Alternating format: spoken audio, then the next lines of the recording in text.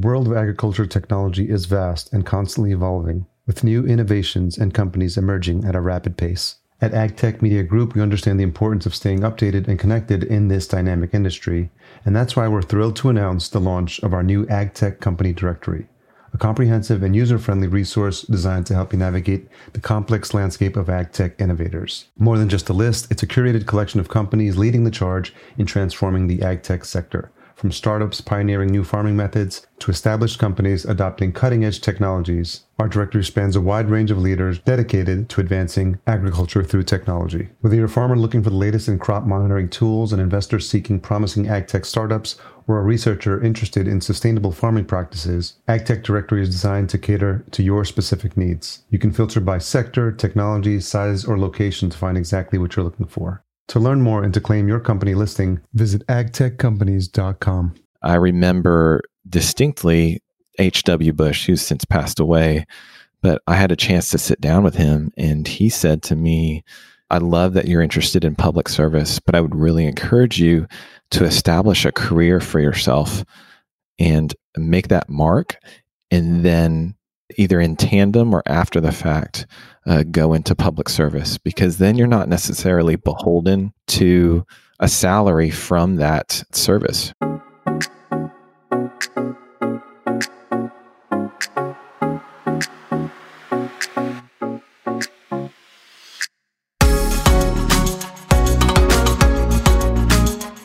Welcome to the Vertical Farming Podcast, weekly conversations with fascinating CEOs, founders, and AgTech visionaries. Join us every week as we dive deep into the world of vertical farming with your host, Harry Duran.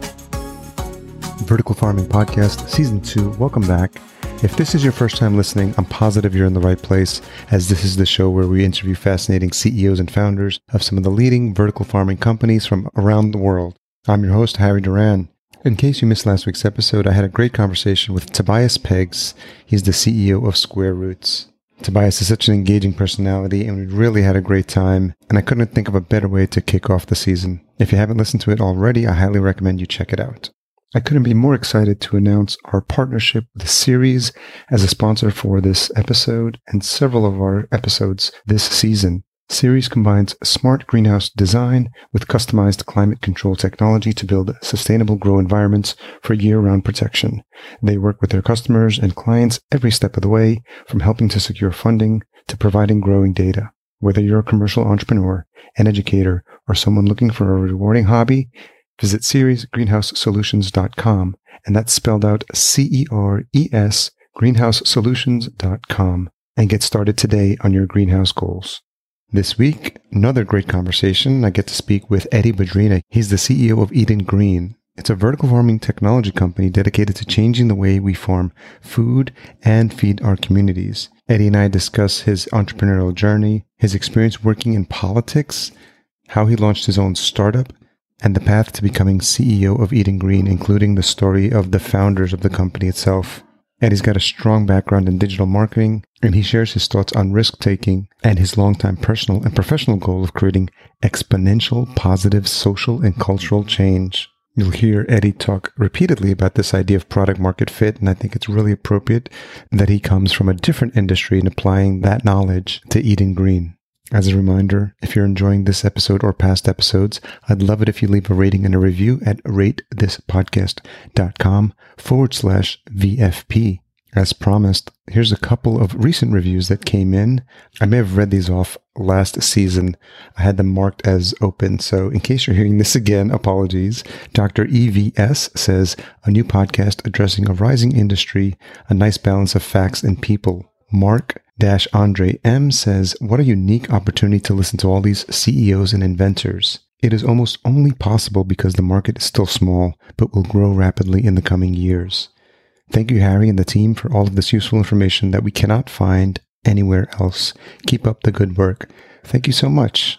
And lastly, Bound to Cover Ground writes, leveraging science and scale. Harry provides great content and interviews with industry leaders. His podcasts introduce the necessary tough questions for vertical farming as an emerging market and desperately needed scaling to meet demand. Thank you all for the reviews. I really, really take those to heart. It's a sign that the podcast is resonating with you, and I appreciate the time you take to write them. Okay, I'm really excited about this conversation with Eddie, so let's get into it. So Eddie Badrina, CEO of Eden Green, thank you so much for joining us on the Vertical Farming Podcast. Thanks for having me. Pleasure to be here. Likewise.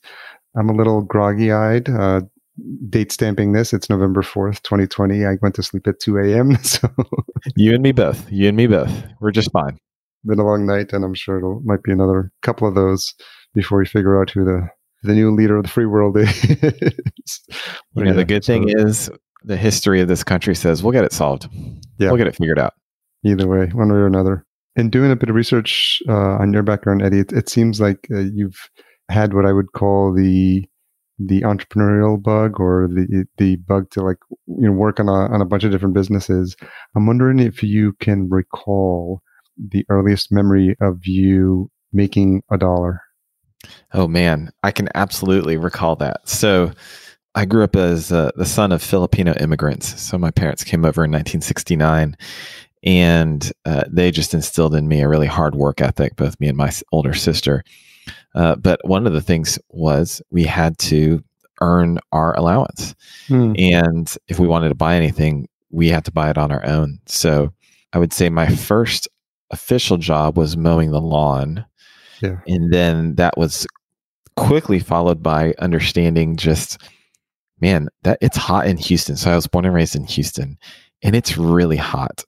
And there were younger kids all around me. So I said, well, what if I babysat for the summer? So I ended up running, no joke, I ended up running like a little daycare for 3 other kids.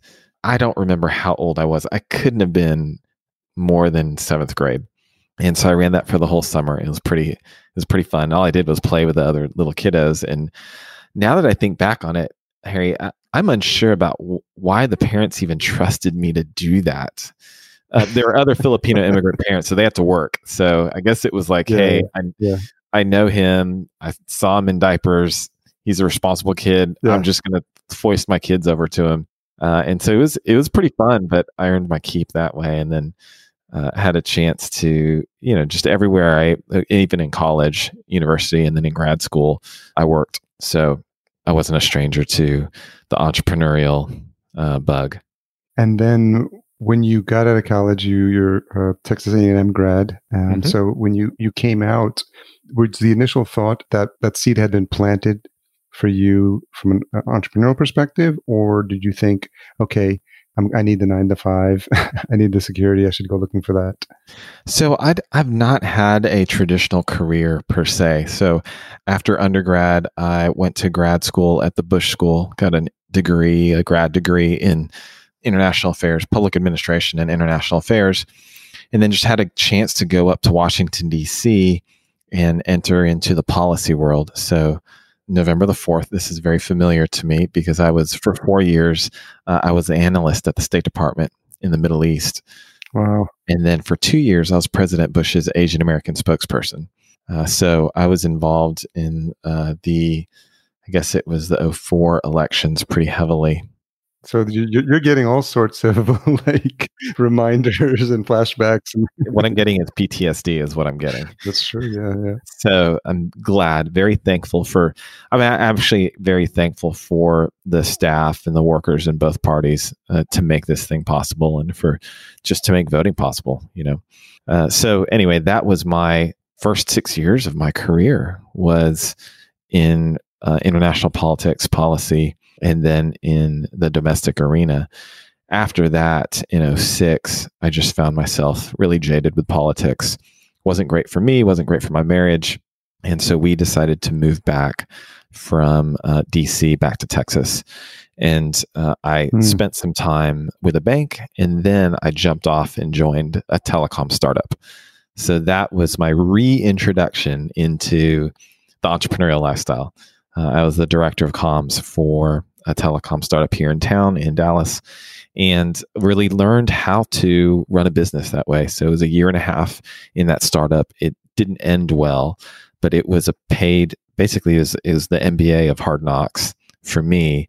And I got paid to learn how to run a business, like all aspects of it: operations, finance, sales, investor relations, the whole deal, as well as product market fit. So after that, I hung my own shingle and said, man, I can do this. I can consult on strategy and marketing and communications. And then I paired up with my business partner of one of my companies called BuzzShift, paired up with him and started BuzzShift in 2010. We built that up from scratch, bootstrapped it, and then actually sold it in 2016. And so I've been there, done that, gotten the M&A t-shirt. And then we had the opportunity 11 months later to buy it back. Wow. So we actually bought it back, and it was up and running after about a year after that. It was up and running, and we had created a leadership team so well that I was able to take a step back and look and see, okay, what do I want to do for the second half of my career? That three things that stuck out to me. One, I really wanted to do hardware, software. I had done professional services and it was great, but I wanted a new challenge.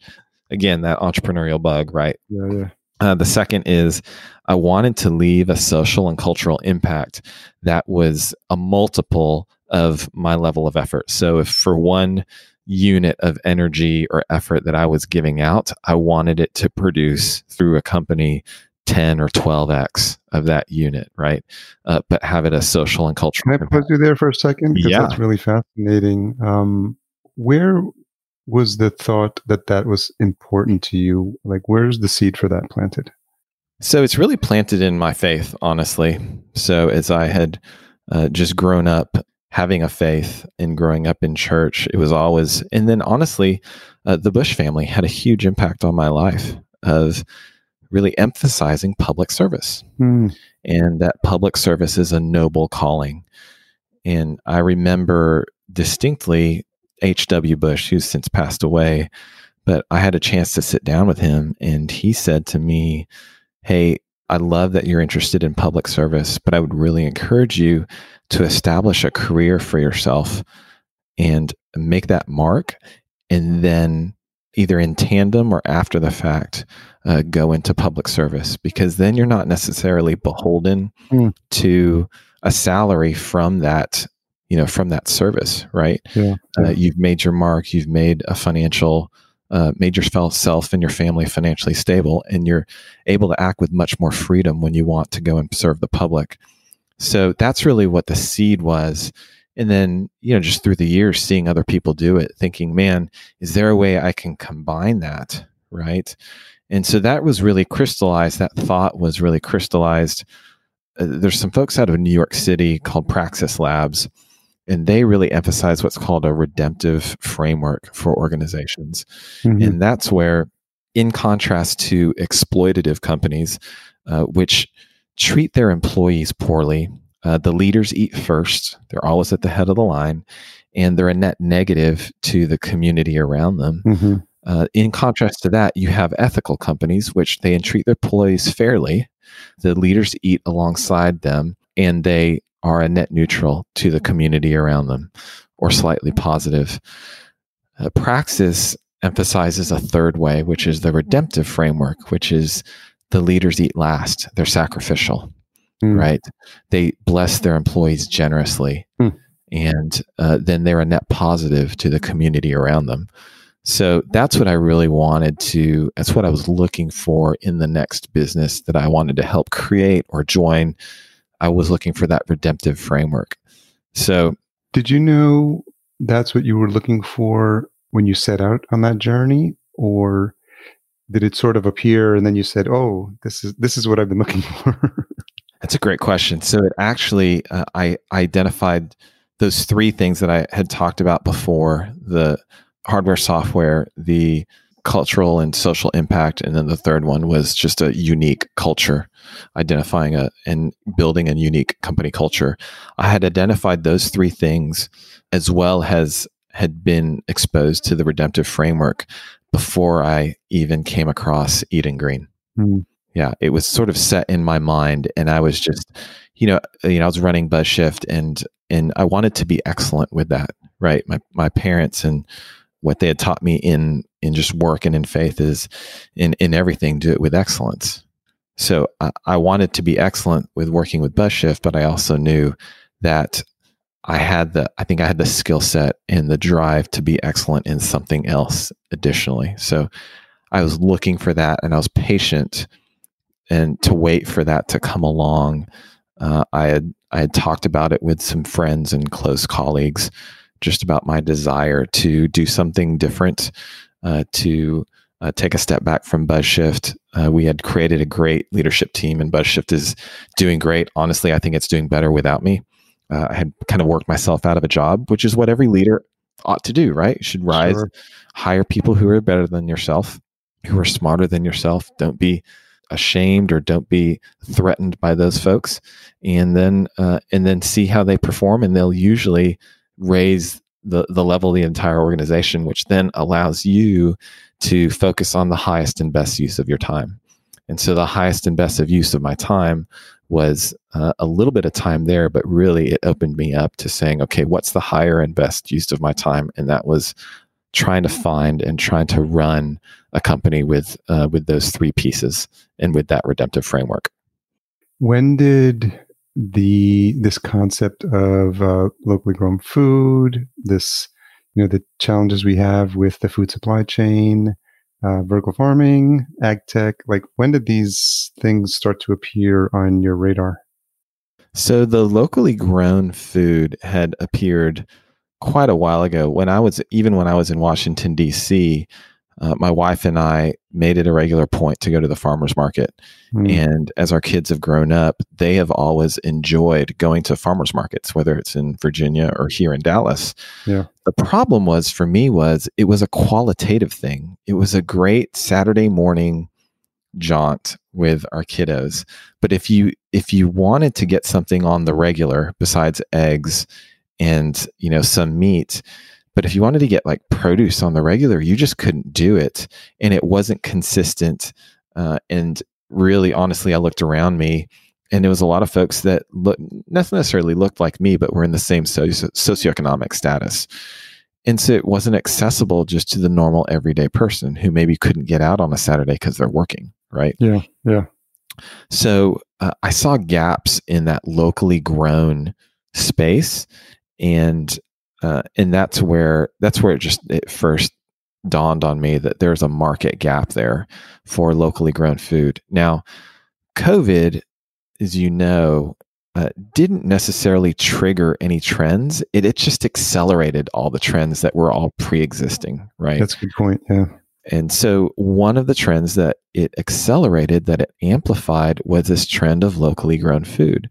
So all of a sudden, it became from qualitative and optional, if you will, to post-COVID with the bottlenecks in the supply chains and the fragility in the supply chain.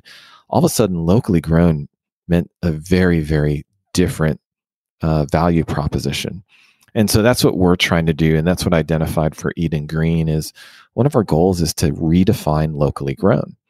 And for us, locally grown doesn't mean farmers markets. It doesn't mean it's not qualitative, but it's very rigorous in one, providing consistent greens. So year-round, season agnostic, basic foodstuffs that people need to survive.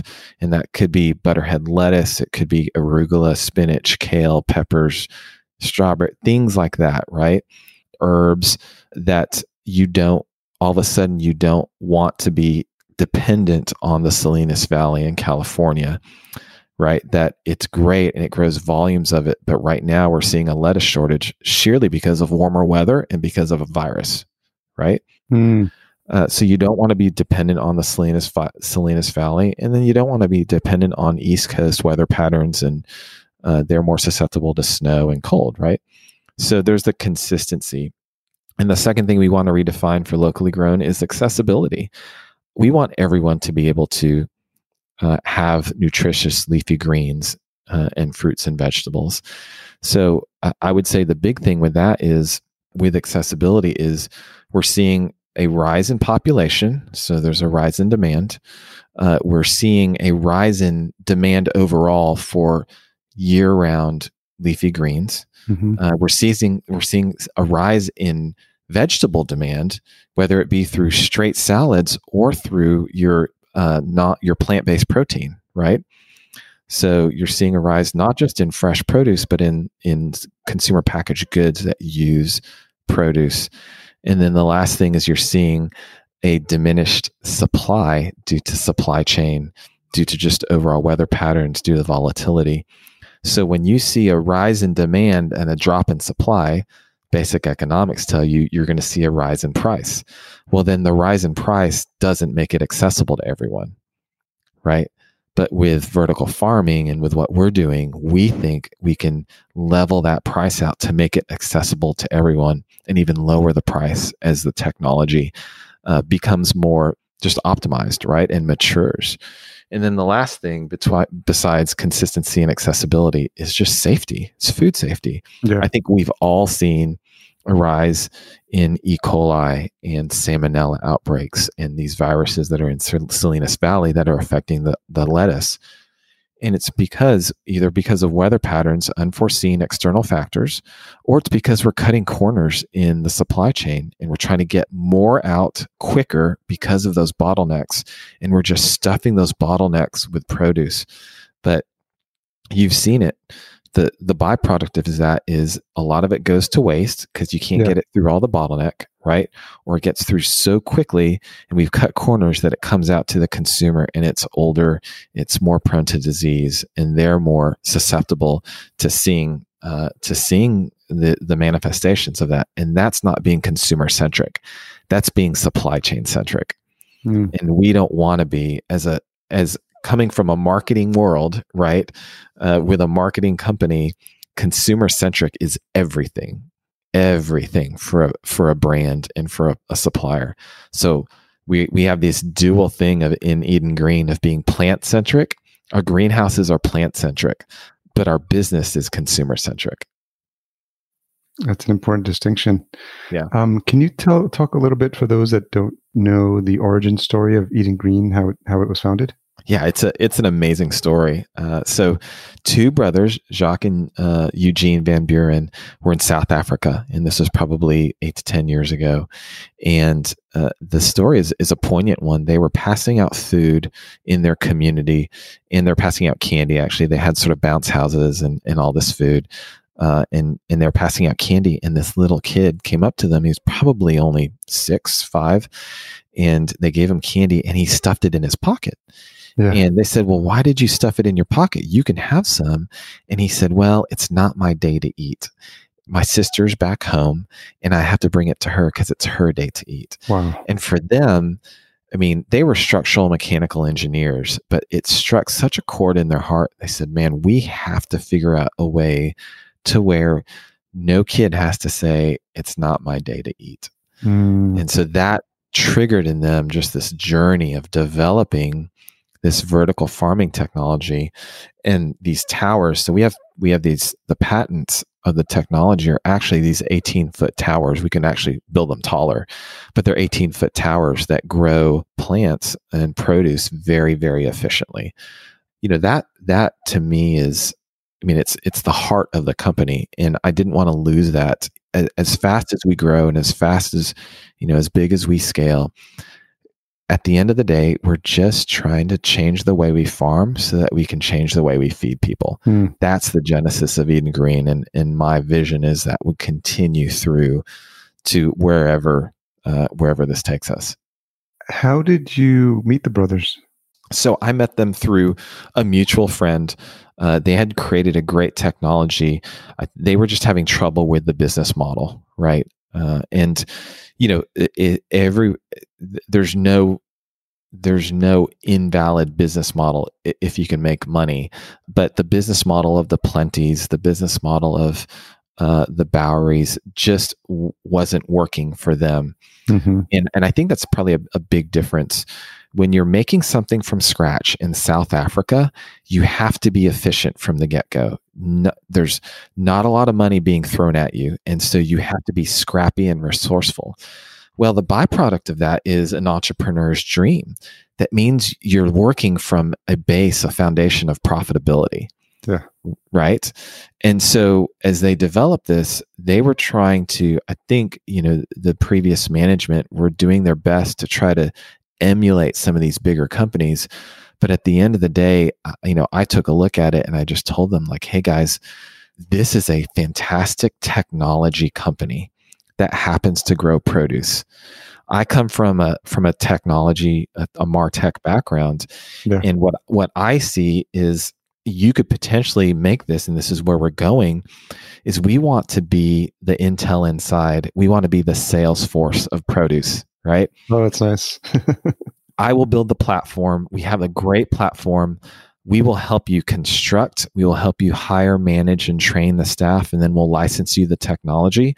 But like Salesforce and Benioff, he doesn't care what you do with it, right? He just wants you using that platform, and then he's going to create an ecosystem, and he has created an ecosystem where other vendors, contractors, entrepreneurs, businesses can plug into that platform, API into that platform, and produce whole businesses off of that.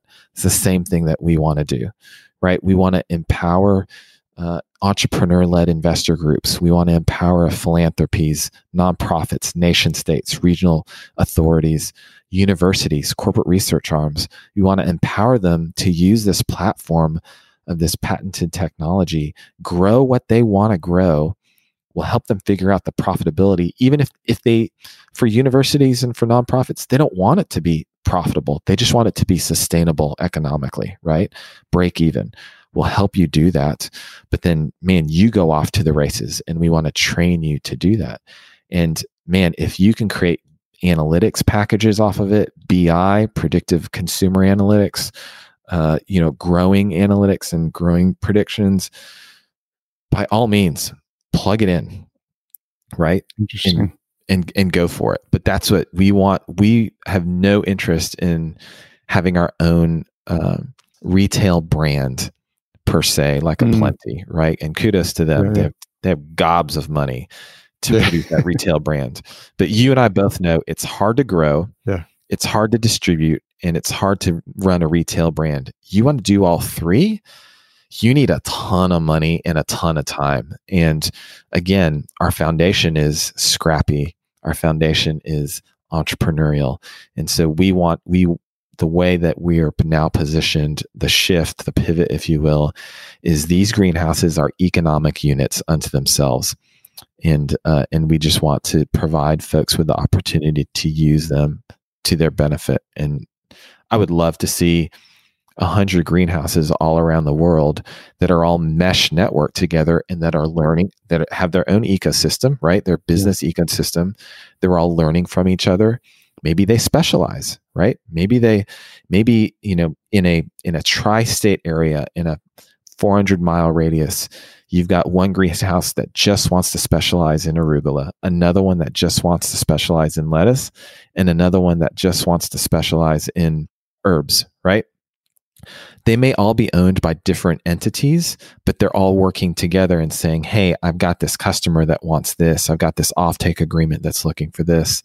Let's mesh network together and distribute that as a group, right? And we can all benefit from that, even though we're all running our own separate P&Ls. Yeah. It's really fascinating because what you brought to Eden Green has been that whole experience, obviously talking about mesh networks, talking about, lettuce as a service or vegetables as a service. Yeah. Those are concepts that I think if people don't come from that background, they come from the traditional agriculture route. It's not something that they're thinking of. They're not thinking of how can I be more efficient. They're just, focused on the growth and how to make the best vegetables, tastiest vegetables possible. Yeah. And I think in order to succeed in this environment, having that experience of that you have specifically and the work you've done at BuzzShift, I'm sure you probably have seen examples of projects you've tried, of initiatives that, with a little bit of creativity, you then can apply to this world. Absolutely. I've seen hundreds of companies and business models come through our doors, right? Because our job was to market them, right? And the first thing that we look at now, and the first thing that I looked at when I got here was product market fit. Okay, so what's the product? What's the market? And is it valuable to that market at a rate, at a scale that makes it profitable from an enterprise value and that makes it profitable and valuable from like an enterprise valuation, right? So, and then some business models are just geared towards market share. They're not really worried about profitability. They just want market share because their end goal is to then sell to a bigger entity, right? That just wants either the top line revenue, or they want the technology, or they just want, right, the volume. This was not built for that. So I had to find a product market fit for this particular type of technology. And fortunately, I mean, it came very, very easily to me. It was as clear as day what the business model ought to be. So now we perfected the technology. We're about to break ground on our first commercial facility, and then it's off to the races now. Like, we've gotten so much interest. COVID again has accelerated the trend. So while it has slowed for a lot of other businesses, it's heightened the awareness for folks like us. Who, from a capital perspective, the capital is starting to thaw, and they're looking to deploy that capital in undervalued ways. And right now, I think as a whole, the vertical farming industry has had its fits and starts, right? But it's undervalued. The technology and the industry itself is very nascent. It's very young, and it's undervalued. And so we're seeing a lot of capital interest because of that. What was it about, or what did you see specifically in the brothers that, made you decide that this is a partnership that was important for you in terms of the next journey in your career? I think what I saw in them was, first of all, passion, right? They weren't doing it to make a buck per se. Obviously, they're business people, but their passion was really feeding people. And so that spoke to me volumes, because I knew when things got tough, their ability to solve problems was based on that inner passion, right? I think that another thing that was attractive was that the technology wasn't vaporware. Like, it actually existed. They had proven it out, and it just needed a business model to be wrapped around it. So if I had come into something where they had this idea or this concept, and they had never run it through trials, they had never used it extensively, it would have been a much harder sell for me to come on board. So the probability of success was increased surely because they had done the heavy lifting of creating the first R&D facility, have it up and running, working out all the kinks, right? So that was huge. So now fast forward to present day. Can you talk a little bit about the current offerings and where you've set your sights on in terms of like your target market, what areas you want to play in, which specific technologies you want to make a name for yourself in? Yeah. So our current offerings are our 1.5 acre greenhouses. And like I said before, we'll construct them. We have partnerships with great engineering firms that we've developed things that the mechanical engineering and plumbing, and of course the towers, the lights, the greenhouse module itself, the shell. We can package everything up in shipping containers and send them over. So it's made to be shipped and stood up in a very quick fashion. So the 1.5 acre modules are really our core product. We've developed smaller ones. Obviously, when you get smaller, your economies of scale go down, and you get to a size where they're not profitable. Maybe they're break even at a certain size. But for a nonprofit who can afford that, maybe they want that capital investment. They're able to find a couple of donors who are willing to donate that CapEx to put one of these, call it 10,000 square feet or 20,000 square feet down. And that'll produce 100,000 pounds a year of produce. So that makes a serious dent in your local population's dietary needs. So then if we have those modules, those smaller modules, as well as the big 1.5 acre greenhouses, then what? Who's the audience, right? Yeah. So the audience is, I think I mentioned it before, is retailers, wholesalers who want to, their value proposition or their problem that they're trying to solve is they want to integrate their supply chain. They want to vertically integrate their supply chain. Maybe they're both diversifying their supply chain as well as backstopping it in the case of supply chain breaks from a distributor or from a supplier perspective.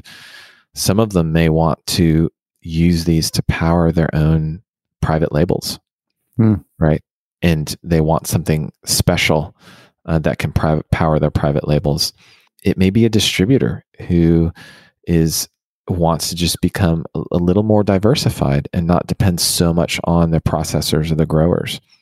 So that could be and then you can have wholesalers as well, specialty wholesalers who specialize in one particular product. So that's the first one. The second one is universities and research arms, and their value prop is consistency. Everything in our greenhouse, in our system, is trackable.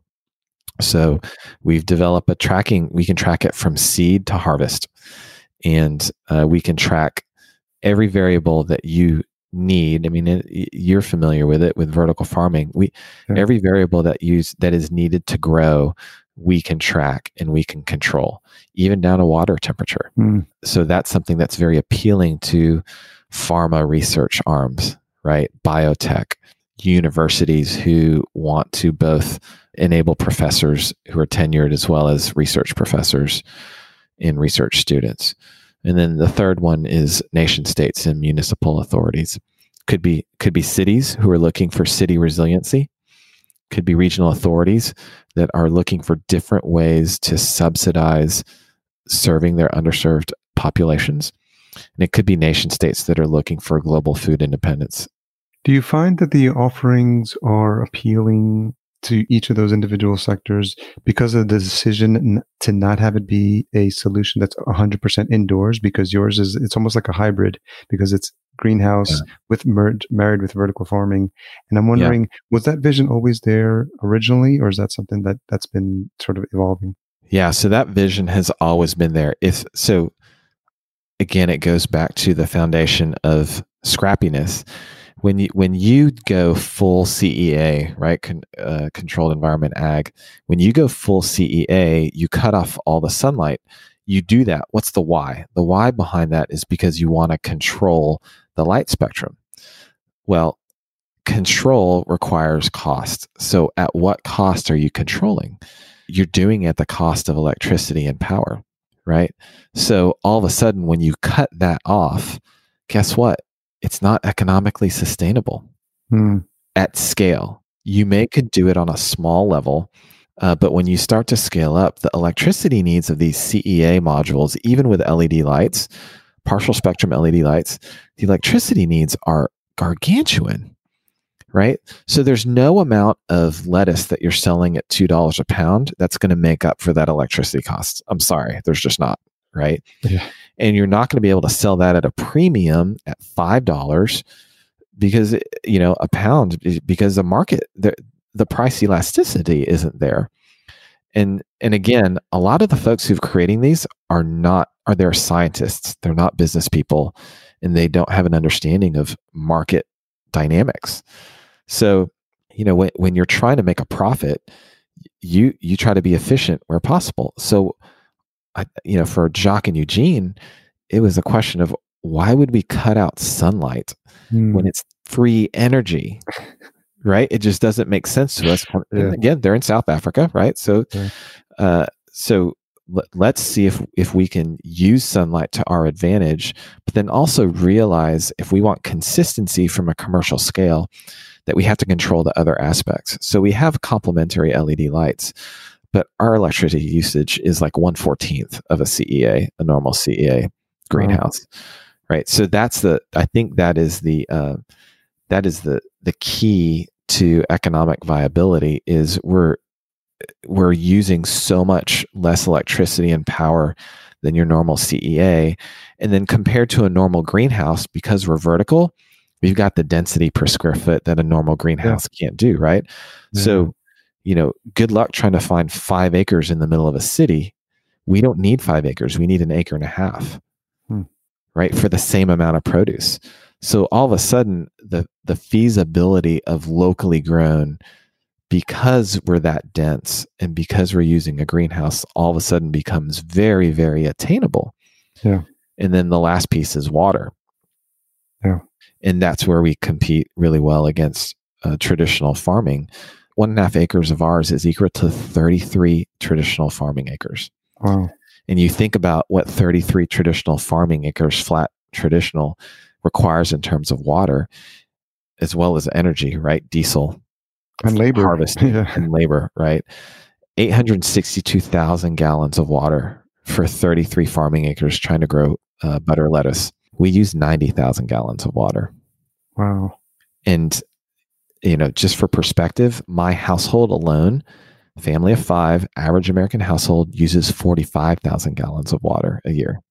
Wow. So we're able to grow 800 to 900,000 pounds of leafy greens in 1.5 acres using the equivalent of 2 households of water.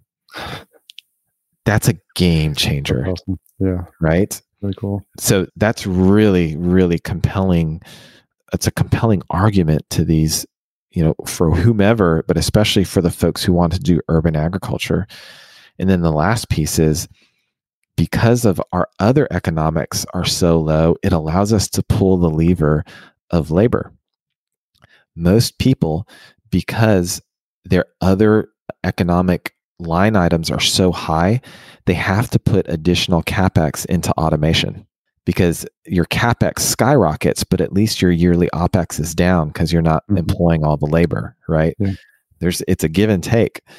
But that stinks because their CapEx is then 6-7 times higher than ours for the same size of greenhouse.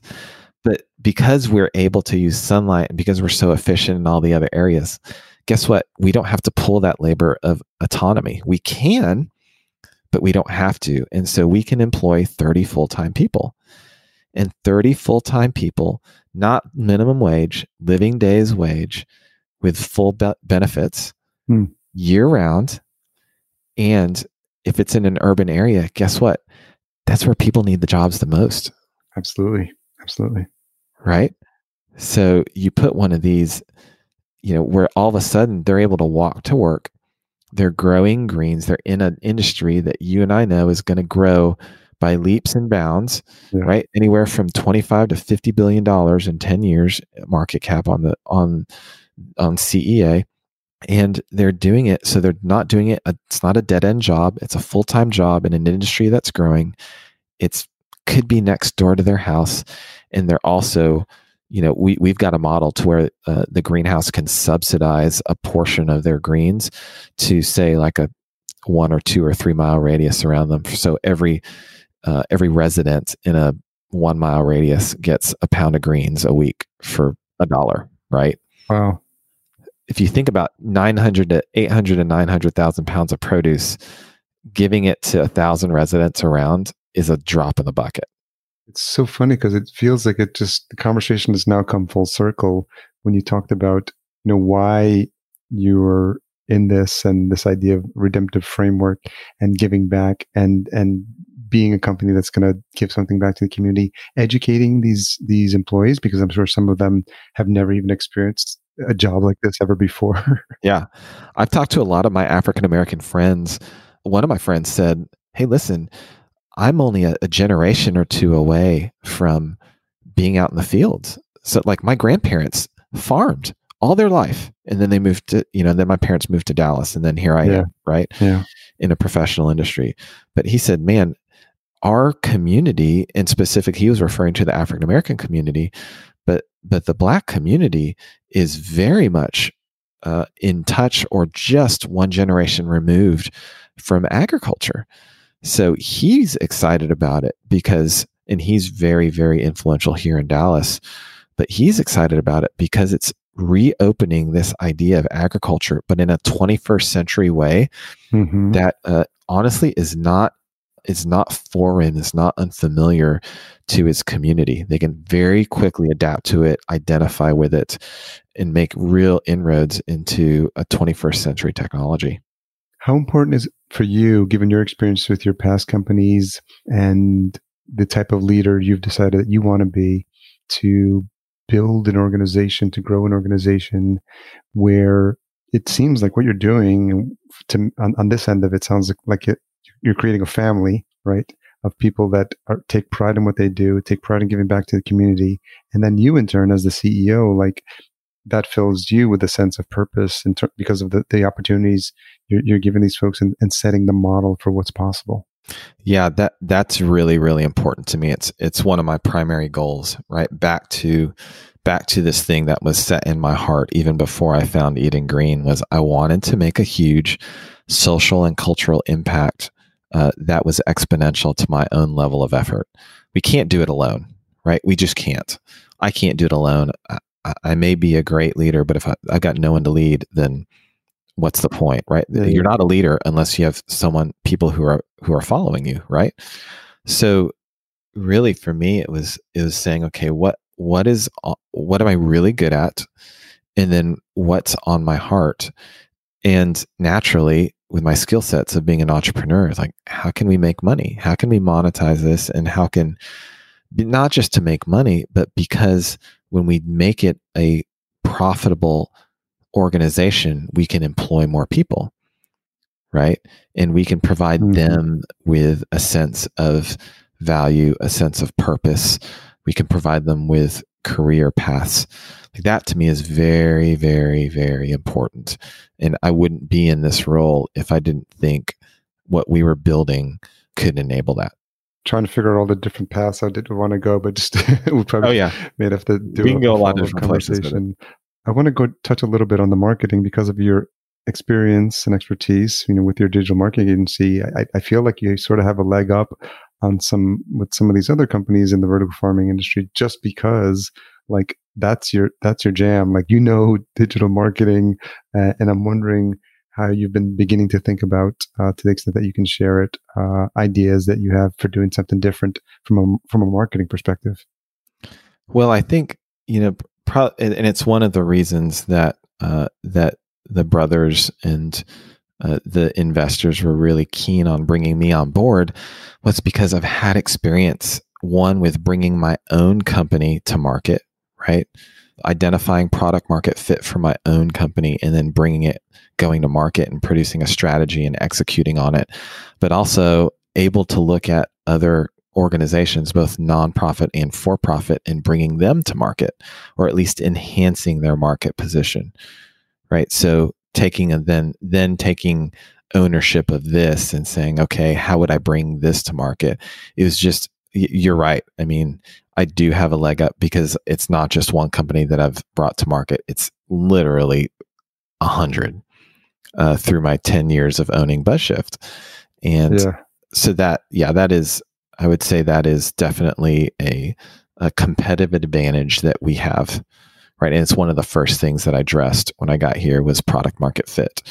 So I think, in terms of innovation, maybe it seems sort of just normal for me or de rigueur for me, but it may seem really, really innovative for the space.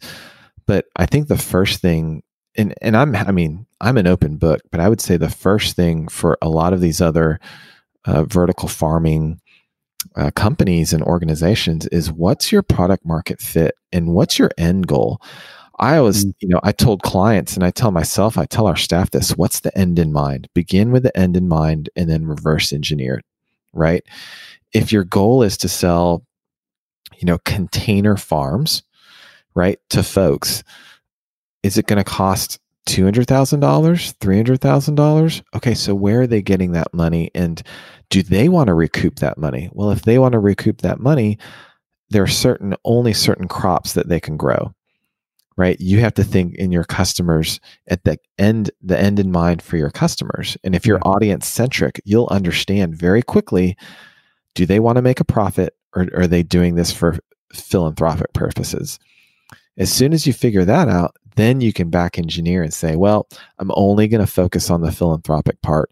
They're not worried about profitability. They only want break evenness, right? Or they're willing to go to their donors every year and ask for $250,000 a year to keep this thing going. Okay, so then I'm going to arm them so that they can go back year after year and say, hey, this is how much produce we gave out. This is how many, people that we're employing. This is how many people are interning. This is how many people we're educating, right?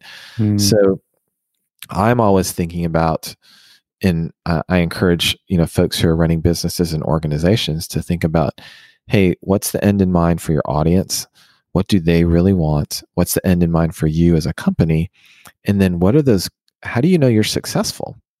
Yeah, what gets measured gets managed, right? Right. You can't manage what you can't measure, right? And so I think that's a lot of people miss that because maybe they're engineers, maybe they got a great idea, but they have this whole field of dreams mentality of like, if you build it, they will come.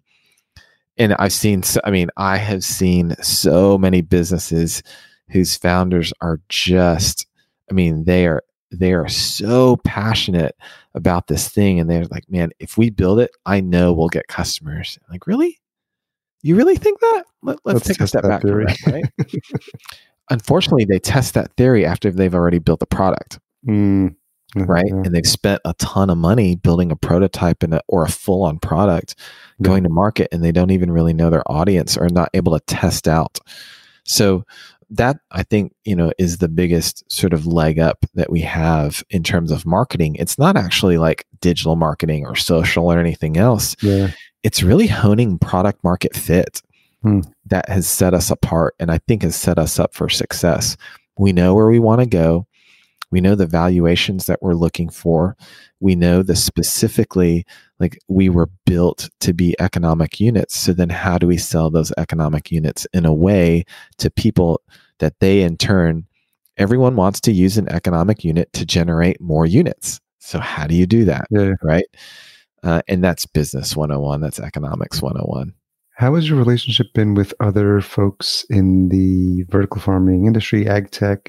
Obviously there's no industry conferences for a while now, so there's no hobnobbing in the hallways. Right. So I'm wondering, what's been your experience as someone new to the industry as well? So I've had limited experience with the other vertical farming companies, and I think it's just because we haven't been to a lot of events, right? Yeah. I would like to think if I interacted with them, they would welcome us with open arms, because it is a very young industry, and we're all trying to make a name for ourselves, right? Yeah.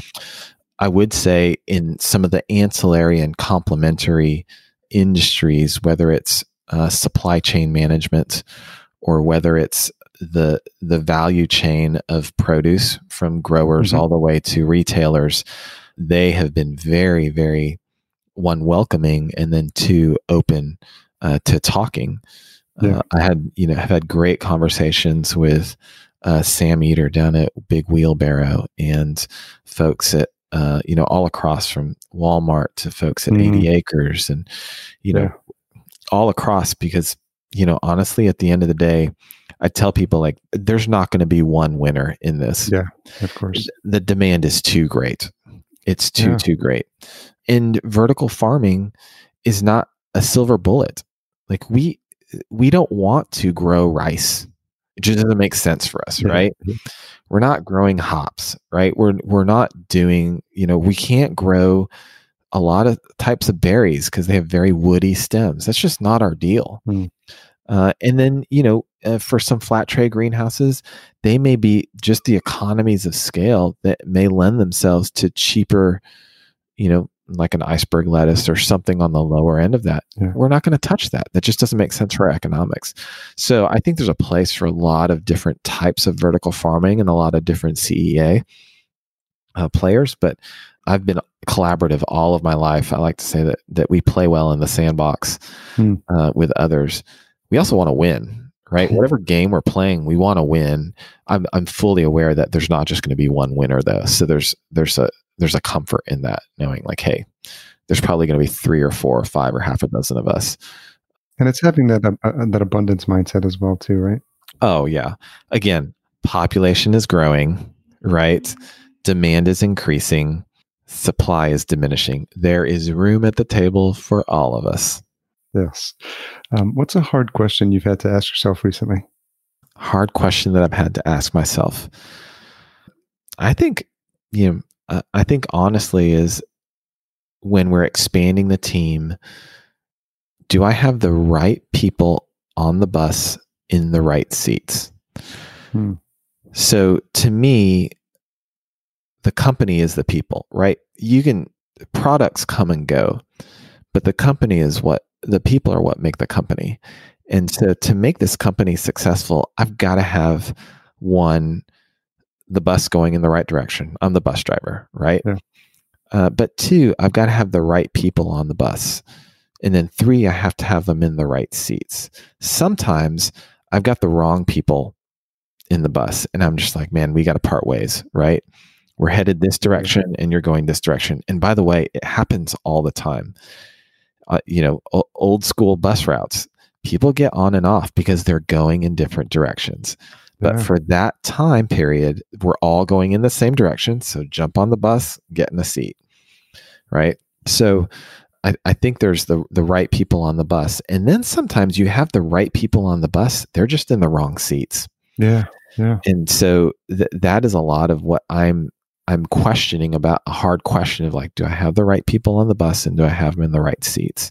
I think by far and large, I asked that question myself a lot. And then I asked that question of myself, right? What is the highest and best use of my time? I tell a lot of entrepreneurs and just people who want to be, or people who are climbing up the professional ladder is I tell them like, one of the things you have to do is you have to rank from top down what's most important to you and what's least important to you. Mm-hmm. And then on the second column, you have to rank what's most essential that you have to do versus what is least essential that you have to do. Yeah. You match those up, you find the things that are most important and the most essential. That's the highest and best use of your time. And then you stack rank both of those columns. And then you start hiring out or delegating from the bottom all the way up. Totally. But in order for you to do that, you have to ask yourself the hard question of what do I want to do versus what do I need to do? And then what's a really good use of my time versus what's a bad use of my time? So for instance, when you're starting a business, for me, accounting is essential, but I hate it. Right? I would much rather be out, Same here. Much rather be out building the business, talking to people, making sales, all that. At the beginning, you got to do accounting. But guess what? Because it's so bottom of the list on what's most important to you versus but it's highest on the list of essential, that's the first thing you hire out for. Good point. Right? Yeah. So I'm constantly asking myself and asking my team, what's the highest and best use of your time right now? And what do we need to do to get to a place where either you can delegate that out or hire it out, or you just need to suck it up for 6 months.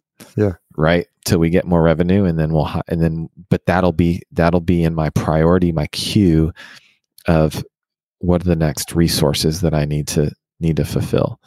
So that's a very hard question. I ask myself that all the time. Highest and best use of time.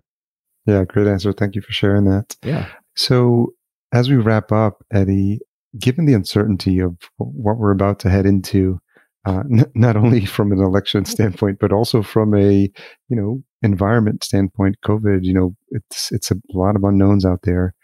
How are you thinking about 2021? I'm actually very optimistic about 2021. I think from a pandemic level, they're going to find a vaccine. But I also know that something else will come up, right? It just will. Yeah. Again, growing population, high rate of mobility, high rate of globalization, something else will come up. So the knowns are there will continue to be chaos. I'm not worried about mitigating the chaos. And on the economic side, I think that's the greatness of living in the United States is we just are. I do believe in American exceptionalism, and I do believe that we've got the an economy that can survive huge, tumultuous political events like this because of democracy. And so I think the markets will survive. And what I'm seeing right now from a trend perspective is I'm seeing investment loosen up. I'm seeing there's distressed real estate. So that's opportunity for me, right? Oh yeah. As you think about the plays of a cash flowing business on top of distressed real estate, man, sky's the limit. Opportunities all over the place, right?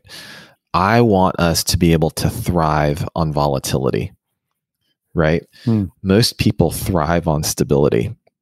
I'm training our staff. I've focused our team, our company, and honestly, I train my kids to thrive in chaos. When you can thrive in instability and you can thrive in chaos, then you're going to stand out above the rest. And then when things are calm, you'll be so much better positioned than anyone else. Absolutely. Right. So a lot of that is contrary thinking. So for instance, with marketing, you go, I was just thinking about this from a marketing innovation. We have the ability, because of just great capital partners, when everyone else is getting softer, we were getting louder. Interesting. Right? When everyone else was dialing back their marketing dollars, and as a business owner, I can tell you, and as a an agency owner, I can tell you, the best time to up your marketing spend is when everyone else is dialing theirs back. Yeah. It's a hard decision to make. It is, yeah. Scary one too. It's a scary one too. But if you know your KPIs, if you know your key performance indicators, and you have metrics for success, then it's a risk, but it's not risky, right? There's a difference. My dad taught me a long time ago. There's a difference between risk and risky. Yeah. Take risks, just don't be risky. So that is, from a marketing innovation, that's what we're trying to do. But when I look at the markets in general, when I look at trends, when I look at where the company's headed and how I'm going to be handling 2021, we're getting louder. Awesome. That's all we're going to do, is we're going to get louder. We're going to beat the drum. We have our value props. We're focused on our audiences, our target clients. We've got a team that's ready to rumble. And we've got a technology that I think, and I really believe, is a game changer. Some technology is evolutionary. I think vertical farming and what we're doing is revolutionary. Yeah, I agree. And so that to me gets me excited and just fired up for 2021, because we want to thrive on instability. And in fact, vertical farming is the answer for instability. It's a stable, controllable environment amidst economic, environmental, community instability. And it can provide that stability, especially for that community. It can provide that stability of food supply. Reminds me of the book Anti-Fragile. Have you read that, Nicholas? Yes. Yeah. It's kind of that mindset as well. Yes, exactly. So Eddie, the hour flew by. Thank you so much. There's lots of wisdom here, and I love the insight that you bring from your experience, having grown and had success with your previous companies. And so you're creating this interesting hybrid. And I think your answer on what you're looking forward to in 2021 speaks to that exactly, because you have this optimism, this energy, this enthusiasm that is contagious, and I think is exactly what's needed for business owners who are actually want to position themselves to succeed in the upcoming year. So thanks for sharing that perspective. Absolutely. Thanks for having me. I really appreciate it. Yeah. So where's the best place for folks to, if they wanted to connect with you personally or learn more about Eden Green? Sure. It's just edengreen.com. Yeah. EDEN, like Garden of Eden. green.com. And then for me, people can reach out to me at Eddie B, EDDYB, Eddie B at edengreen.com. Okay. And we'll make sure we put all those links in the show notes for this episode as well. But thanks again for your time. Yeah, absolutely. Thanks again for having me.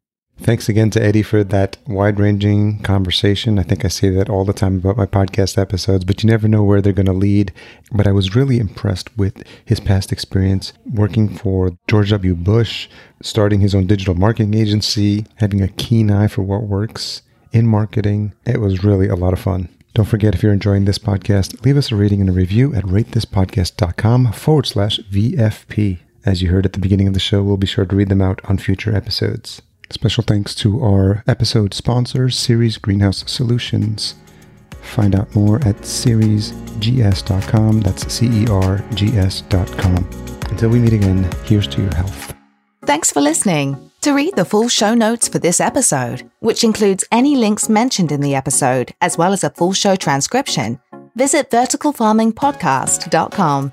There, you can sign up for our email list to be notified when new episodes are published.